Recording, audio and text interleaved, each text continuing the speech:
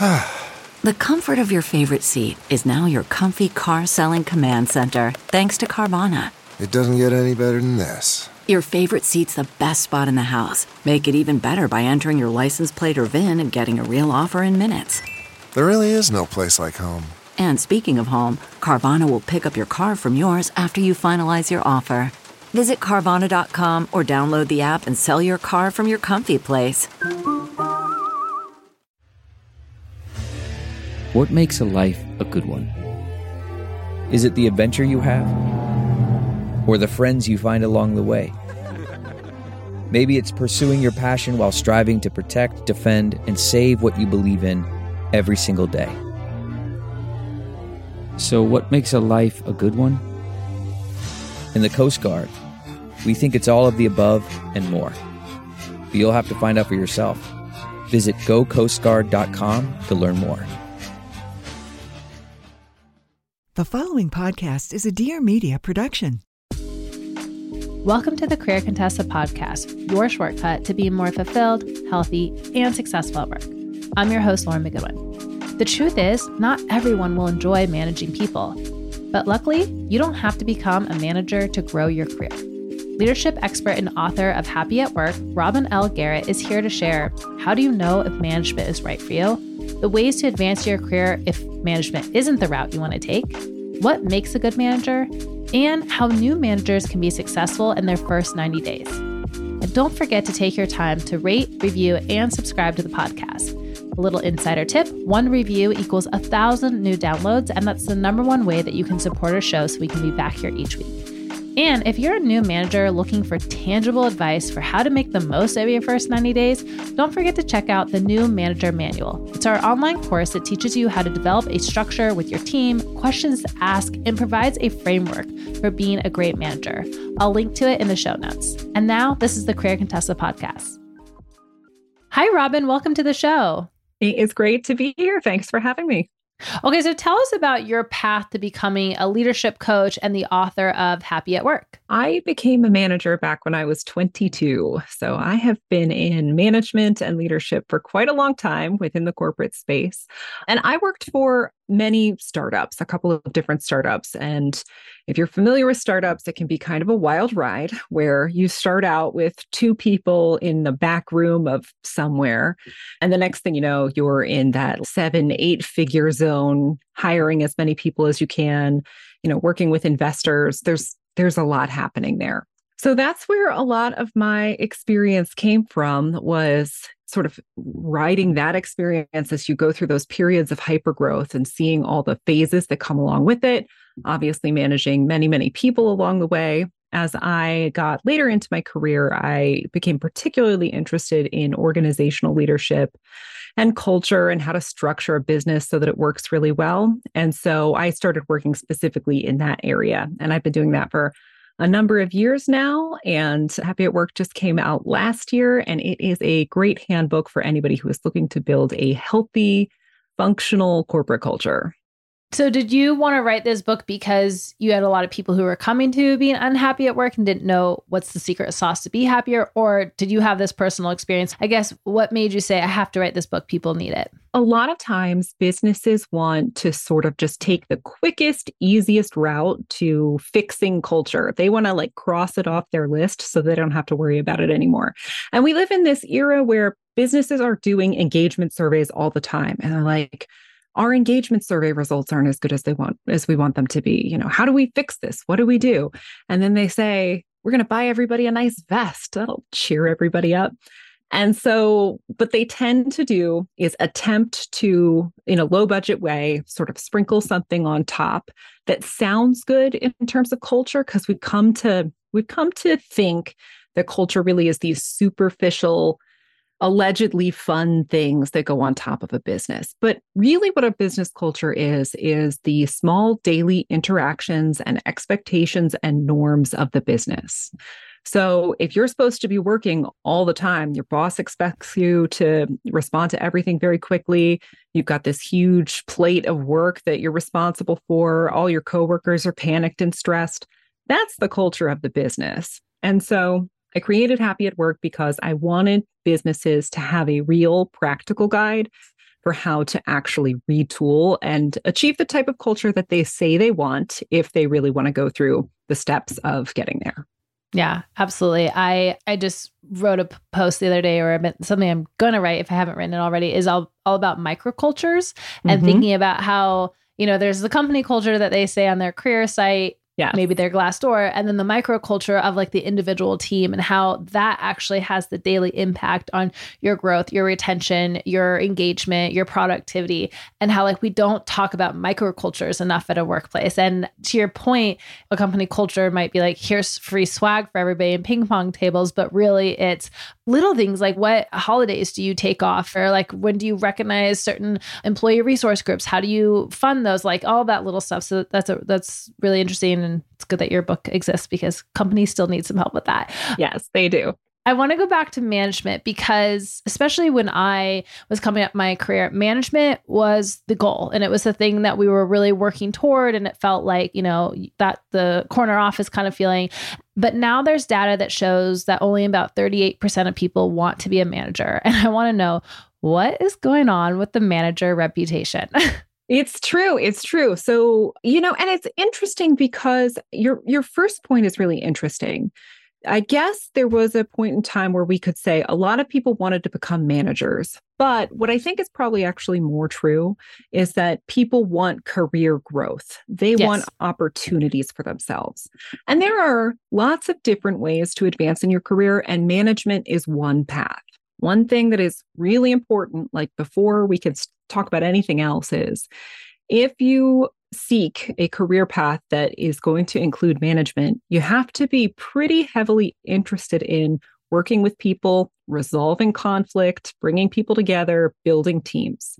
That is a huge percentage of what management entails. So for example, if you hate conflict and hate when, coworker one is frustrated with coworker two, and you just don't want to deal with that at all, management is probably not the spot for you. Now, there's lots of other ways, like I said, to advance in your career, but we have to be kind of honest about that, because otherwise what happens is all of a sudden you find yourself with certain responsibilities that aren't really what you wanted. You wanted to be recognized for your expertise.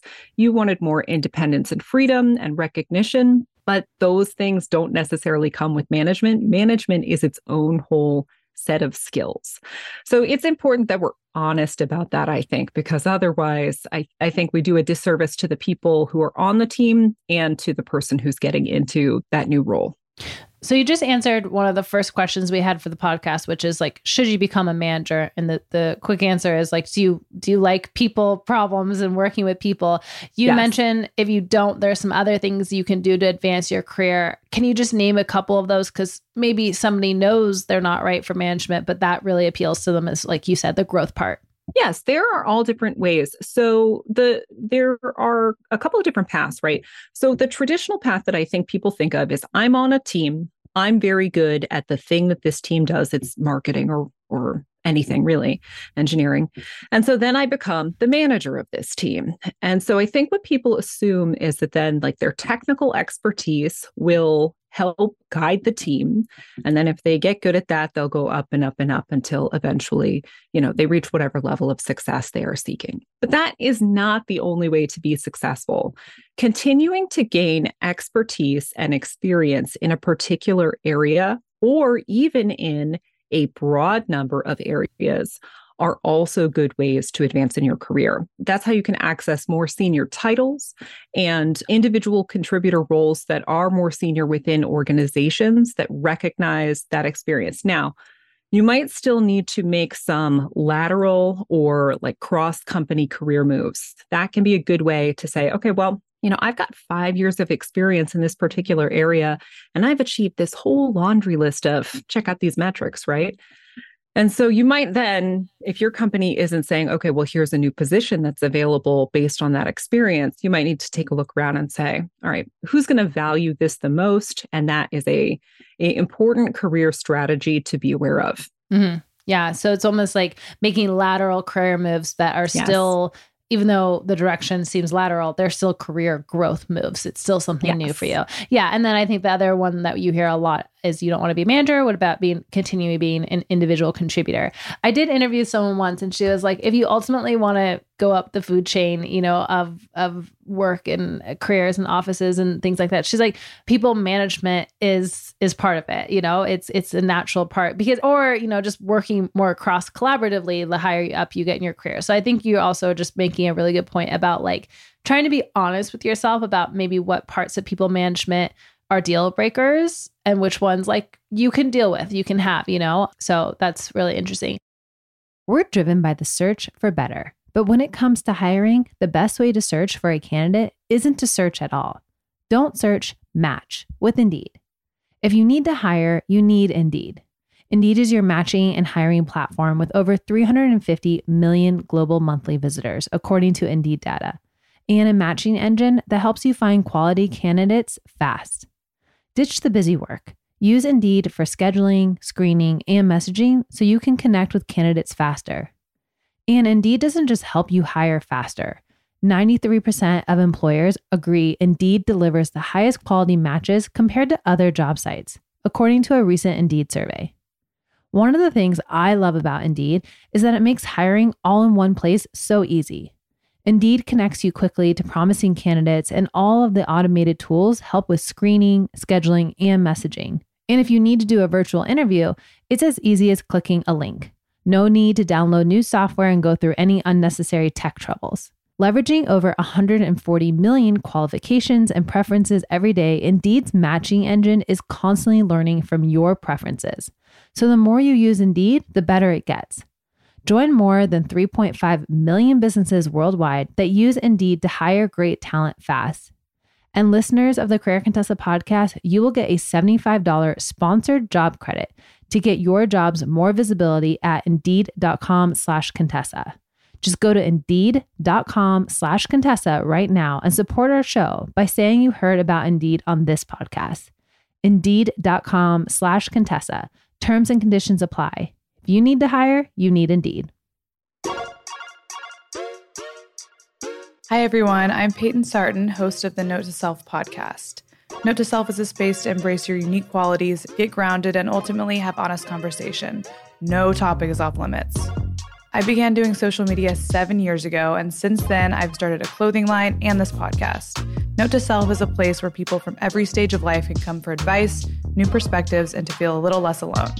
Whether I'm recording by myself or bringing along a friend, we will explore topics ranging from relationships and mental wellness to social media and entrepreneurship.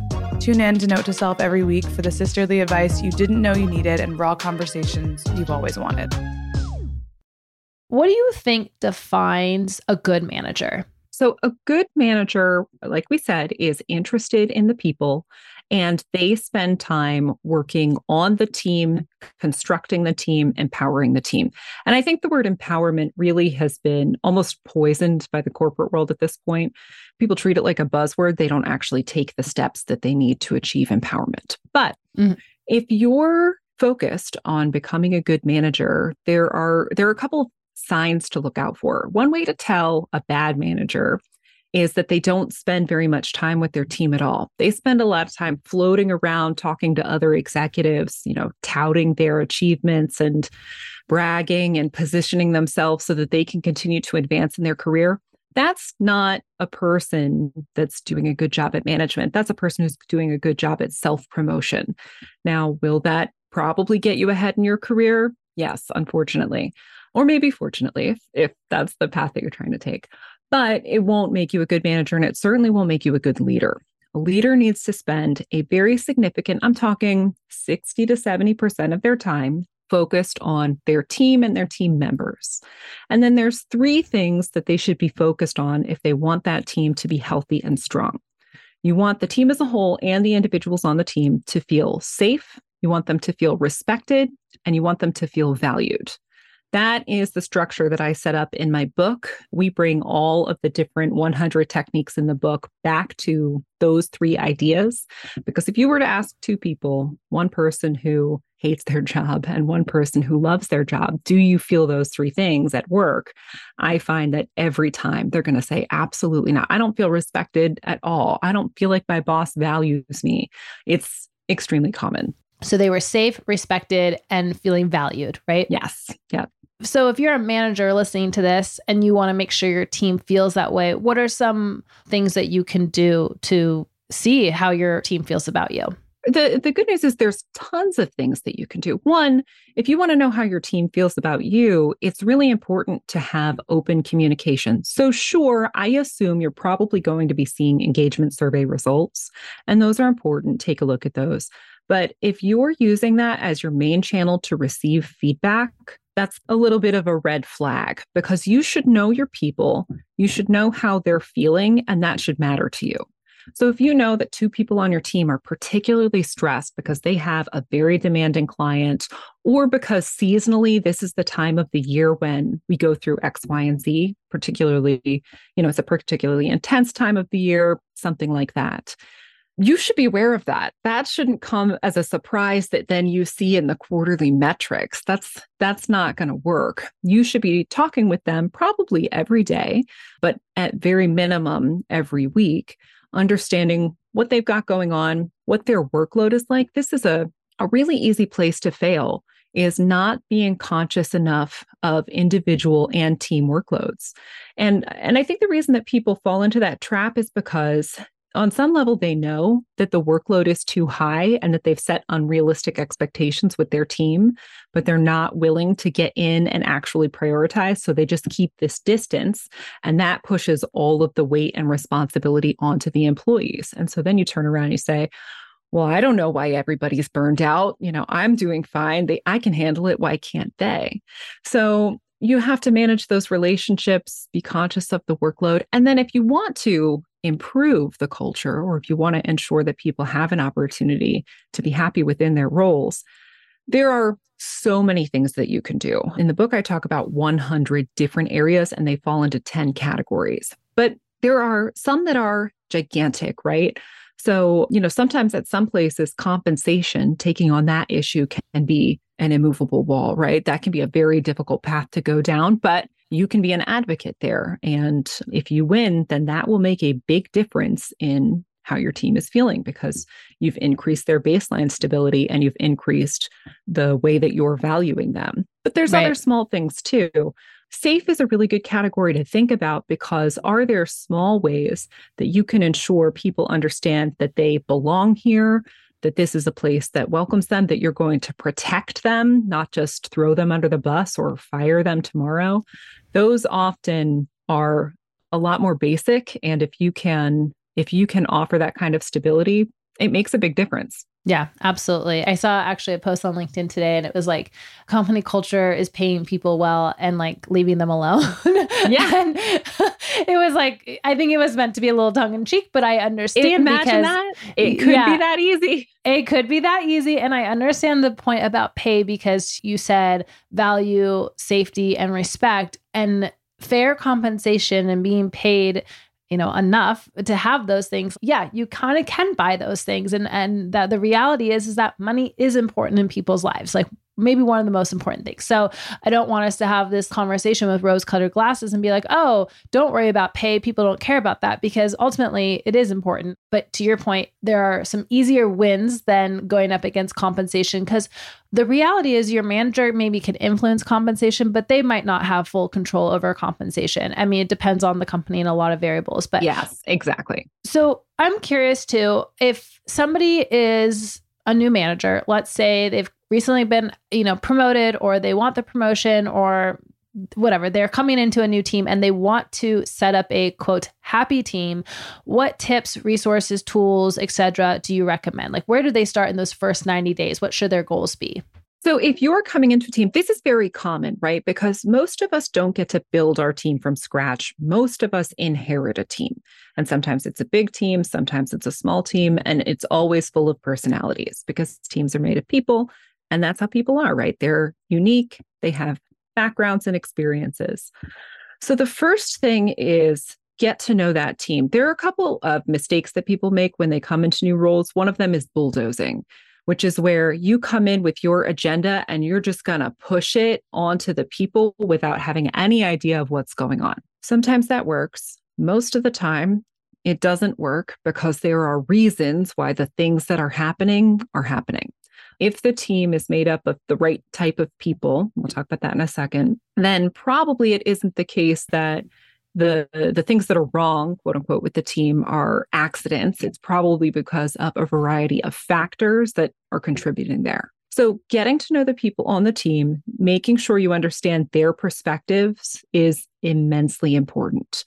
And then once you've spoken to them, you understand, okay, what are the team's priorities? What's the construction of the team? What are our processes and workflows? You have some knowledge to go off of.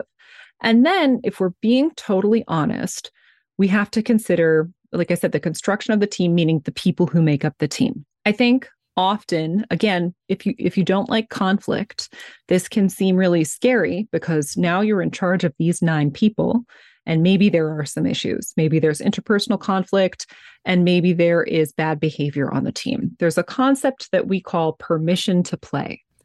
And that means that if you can't abide by certain principles, if you can't uphold our values as a team, if you can't treat other team members with respect and honor your commitments, then you don't have permission to be on the team. You cannot stay on the team.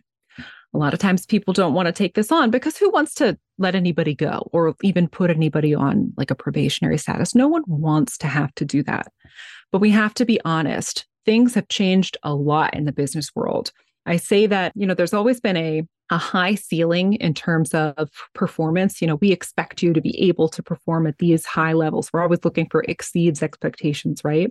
But I think what we don't talk about enough is that there's also a significantly higher floor than there used to be. It used to be that a lot of things were acceptable. And we can all think of dozens of examples of things that used to be fine. I used to be able to do that. But we have changed what our standards are. And if anybody on the team, for example, doesn't treat their colleagues with respect, and that could express itself in a variety of ways, we have to take that really seriously. And they need to be told, here's what's acceptable, here's what isn't.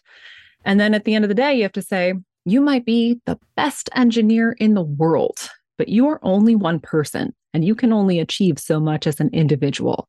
You can't work with this team. There is absolutely no way that we can achieve our business goals because it's bigger than any one person could ever be. Do you recommend, I agree with all that. And do you recommend communicating this structure? Like, hey, I asked some questions. I got, here's what like in your first 90 days, you are going to maybe sit down with people, understand, to your point about like, how does work get done here? What do people do?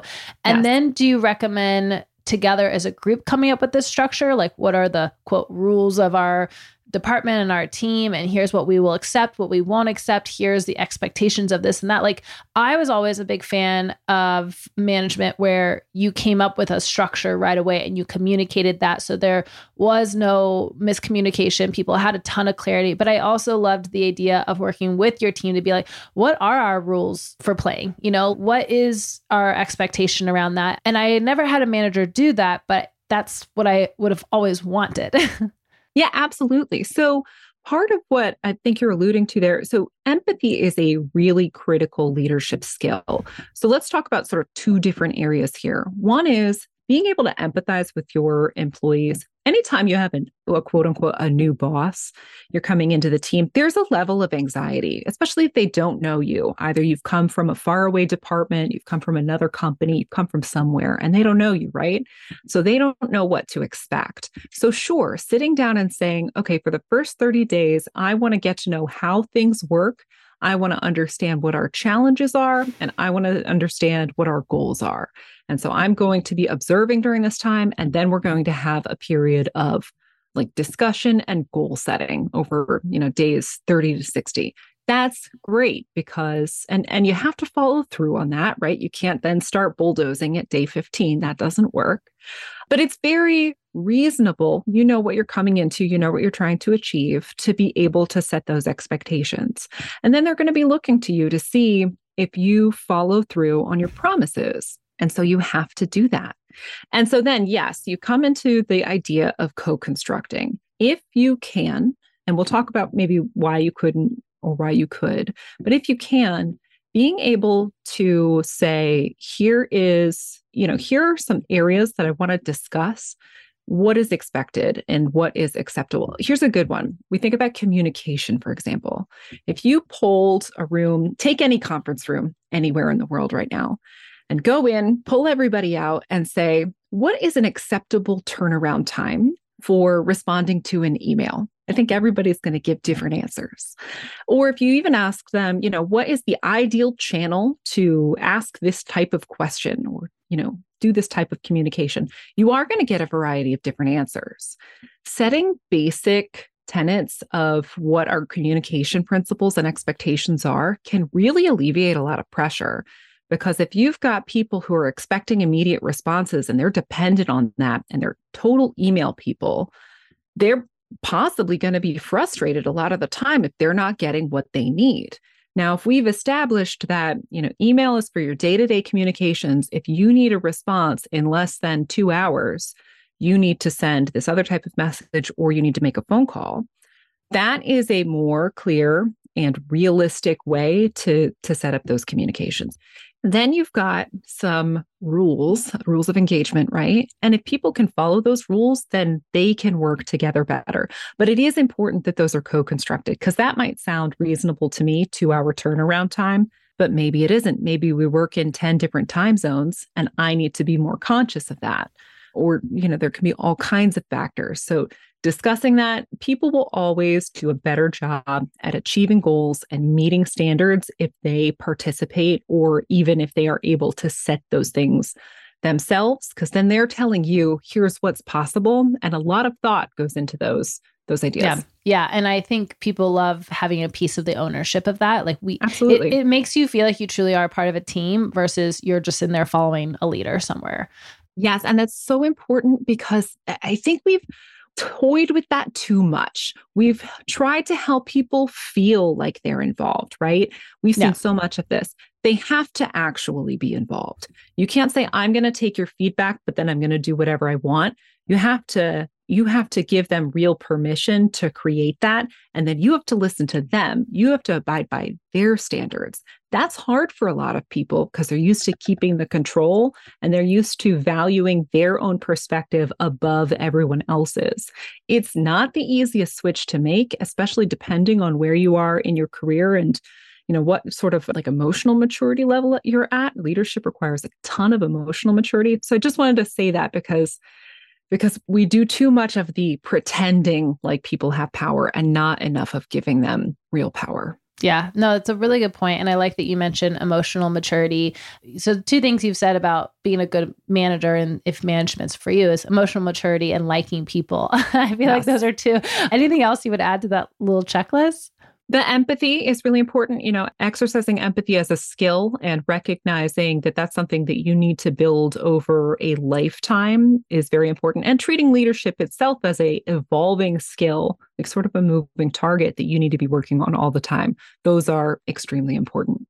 Yeah, I like that. This is why I think leadership and management training is so important. I know some companies are offering it, but it should be an ongoing thing. I mean, my dream is that companies would have leadership and management training ongoing and you're assigned a career coach that you're working with on a regular basis. That's just like my dream for management. And I think workplaces would be way more successful with that. Yes. As we wrap up, I'm curious, what are some 2024 management trends you think that we should know about or you think we're going to be seeing? I feel like one of the trends over the last few years is that managers have just been hammered by everything. It's their fault for everything. Are we going to see any management love in 2024? What can we expect? So I doubt it. The truth is that over the next 10 years, the business world and the world of work is just going to continue to demand more of managers. I think it's important to be honest about that and to kind of recognize that it's a hard job. Anything with people is a hard job because you can't just line up all your ducks and say, perfect, I have everything where I want it. No, these are human beings. They're moving. You can't force them to do anything. You can't control everything. But I think a really important quote unquote trend to be conscious of is what's going on in the job market. Because obviously the job market has continued to change each one of the past 5 years, pretty significantly. So we saw a really big swing in employees' favor, in job seekers' favor. And now we've seen some really fluctuating, especially in certain areas and industries. We've seen some really difficult circumstances where it's more difficult to leave a job. It's more difficult to find a new job. You've got a lot going on in the job search process. And the reason I bring that up is not necessarily just, to advise you on hiring, but it is to remind you that businesses are now going to need to reveal their true colors. In the past couple of years, they were forced to be employee-centric and employee-friendly. And now maybe at least they perceive that some of that pressure is relieved. And if 10 businesses do it, 10 more are going to want to do it because they feel like it's acceptable. They're operating within these standards of behavior. So we have to stop asking just what's normal. And it's very important that we ask ourselves what's right.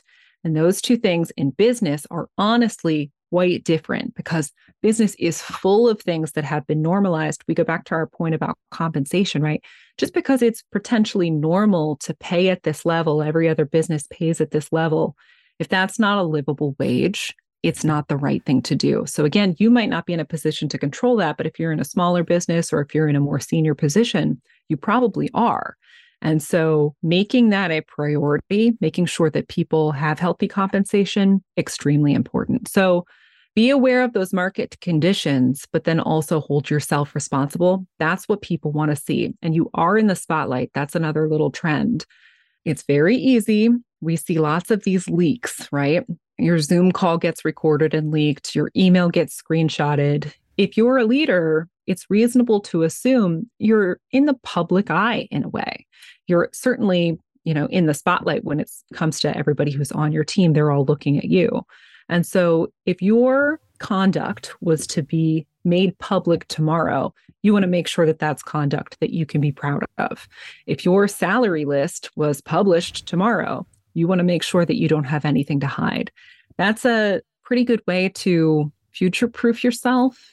It's really quite simple once you make the commitment. Yeah, I like to say these are common sense things that are not common practice, right? Yes, exactly. Well, Robin, this was great. I realized we didn't even get into the hybrid, virtual, distributed work management questions. So we have to have you come back and do a whole little conversation, not little conversation, probably big conversation about that. Big conversation. Because a lot of people are trying to figure out how do I manage in that way, and especially being a new manager, like that's a whole other ballgame. So if you guys like this episode, let me know. You can send me a DM. You can comment on our Instagram. You can also rate and review our show, but tell me if you think we should have Robin come back to talk about that. Robin, tell everyone where they can find you. You have an amazing TikTok/Instagram, your book. So tell them all the things so they can find it.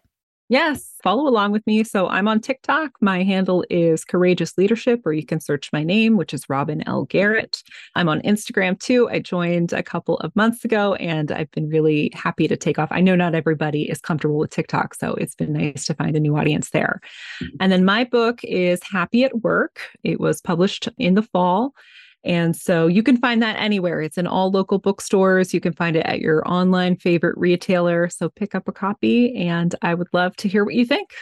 Absolutely. Well, thank you so much for talking to us about management. It's such a tricky position / an ever evolving position, but this has given us a lot to think about and some really practical tips. So thank you so much. And we'll put all the links to everything you just mentioned, your book, your TikTok, Instagram in the show notes.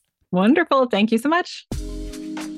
Thank you for listening to this episode of the Career Contessa podcast. Please take your time to rate, review, and subscribe. Little insider tip, 1 review equals 1,000 downloads, and that's the #1 way you can support our show. If you're a new manager looking for tangible advice for how to make the most of your first 90 days, check out the new Manager Manual. It's one of our most popular online courses, and it will teach you how to develop a structure for your team, questions to ask, and provides a framework for being a great manager. I'll link to it in the show notes. Please note that this episode may contain paid endorsements and advertisements for products and services. Individuals on the show may have a direct or indirect financial interest in products or services referred to in this episode.